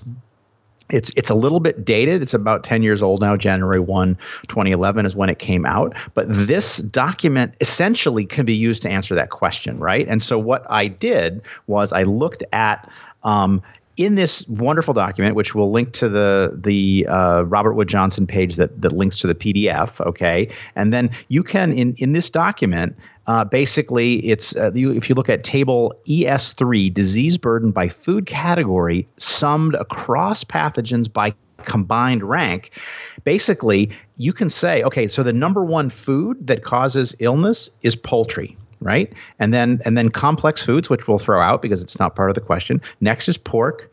OK. Next is produce. We'll throw that out because it's not meat. Next is beef. Right. And so I would say, based on this analysis, which admittedly is old data, it would be poultry, pork, and beef from most to least risky, with deli meats coming in below that, and then on below that. And again, that is not on a per serving basis, right? That is a population basis, right? So if we eat twice as much poultry, if the risks of poultry and pork are even, but we eat twice as much poultry is going to score higher. But yeah, and of course, you have to buy into their assumption about quality adjusted life years, because that's how they're ranking it, right? So instead, you could also re-rank by illnesses or cost of illness, et cetera. But basically, looks like cost of illness tracks qualities in terms of ranking pretty closely. So yeah, my lazy answer is I'm going to just copy off Mike Batts's homework, and I'm going to say that's my answer. I kind of did the same thing. And this is the beauty of this paper. I love this paper so much. I use it. I feel like I owe royalties to Batts, Hoffman, and Morris on this, because I gave a guest lecture on yesterday, Monday, in a class to vet students where I talked about this paper. It features so much of my thought process, and I use it all the time. I agree. If we could put a request out to this group, now they're all, well, Mike's at a different spot now, but at FDA. But we need to update this to see if it's still the same. That would be great, because it is dated. But that's where I go. I like to. I like to highlight, and I'll go in. My favorite is actually table 6, where you're now talking about the JFP article, not the PDF on the Robert Wood Johnson website. I am, yeah, because I think the JFP article, now that it's 10 years old, it's like open access. I don't think you have to sign in for it, so it's not behind the paywall. Robert Wood Johnson's not either. Oh, okay, good. Okay, so table 6 of that paper goes through pathogen food combinations. So it's not about the specific food only on its own, but they go through, all right, let's look at what's the top pathogen food. So from a risk standpoint, this and again, cost of illness and quality, I would go. I think it tracks the same. We've got Campylobacter in poultry at number 1. Toxoplasma gondii in pork at number 2, which is a really interesting one. Then we've got Salmonella enterica in poultry at number 4. Then going down, we see Toxoplasma in beef showing up in number 8, and then beef again with Salmonella at number 12, and Salmonella in pork at number 13. And so I looking through this, I also think that we go poultry, pork, beef in that order. But Toxo is a special one because it's not the one that everyone kind of thinks about when it comes to like foodborne pathogen and acute illnesses. But I still think from a risk, like if I'm looking at the inclusive risk, and I'm also they also track out in poultry, pork, beef. Yeah, and in the document you're looking at, the table that's equivalent to the one in the document I was looking at is table 8. Correct. Yes. So if you scroll down to table 8, it's again poultry, complex, pork, produce, beef. So Yep. So anyway, great. It's a great question, valid question. Everyone check out this paper. Really, like if you're in the world of food safety, this is like the Scallon paper. It's on that. It's on that tier for me. Like it just does it's such a good starting off point to help us figure out where we should be putting our resources. So you should know about this paper. I know we've talked about it a lot, but yeah. And if you're just like a normie type that's listening to this podcast because you're interested, it's a pretty accessible paper. I would say, it's free to go ahead and take a look and see if it makes sense to you. Read it. It's a if nothing else, like look at the tables, right? It's really a nice. It's almost a ton of work, but it's really a nice bit of work. Yeah. And I don't know. I hope Mike and Sandy and Glenn know how important that paper is and still remains to be. We'll send them a message. So there you go. I got a heart out. You got a heart out? Yeah. Any last words? Anything we didn't talk about? We plowed through a bunch of feedback. Not all of it. Yeah, no, I think that was really good, and we've cleared up, we've blown out the pipe, as you say. Blown out the pipe. We got rid of that corrosion in the inside of it, and then we've made space for more to pop up next week. So send us feedback. This is Food Safety Talk. Bye bye. We need an ending for this show. Right. We have an ending for the other show. We need an ending for this show. That's the ending. I mean, 200 episodes in, it's just bye. Bye-bye.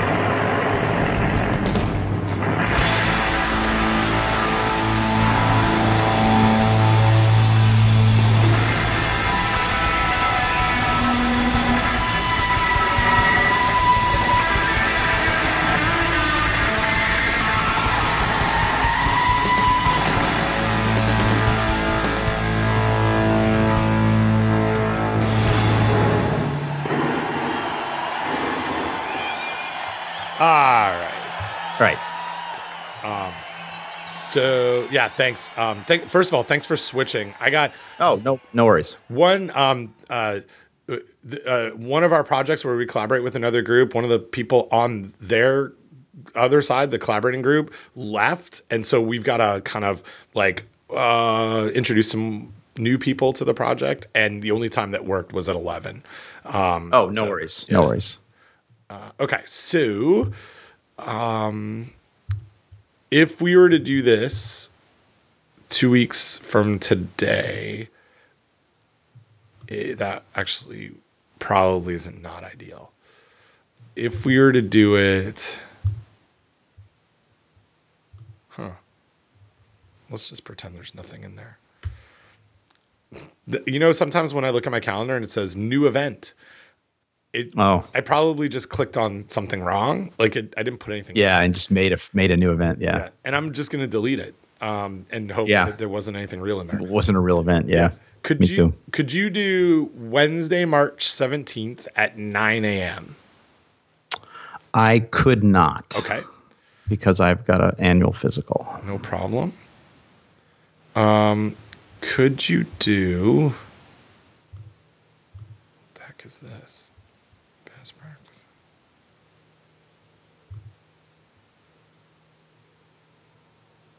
Yeah, I should probably go to that.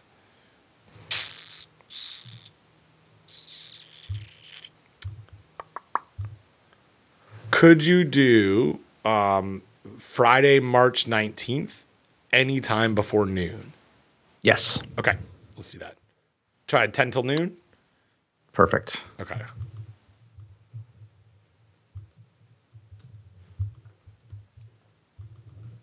FST recording. Perfect. And we are, we're still on. I'm still good for tomorrow for Risky or Not at 1. If you still are. Yep. I think it's going to be, scheduling the next Risky or Not is going to be kind of tricky. Yes. Just because looks like we both have a lot going on that week. Well, so but maybe next week's not bad. So maybe we'll. Okay. Yeah. So cool. Yeah. All right. Yeah, sounds good. Yeah. Okay. Cool. I will. I'll get this up as soon as I can. I stopped saying and I'll do it today because I probably won't. So I will. But I know it needs to be posted. Exactly, and that's fine. So I've got a couple of titles captured, and then I'll also work on the show notes and get that uploaded momentarily. Awesome. All right. Thanks, Don. Bye. Bye.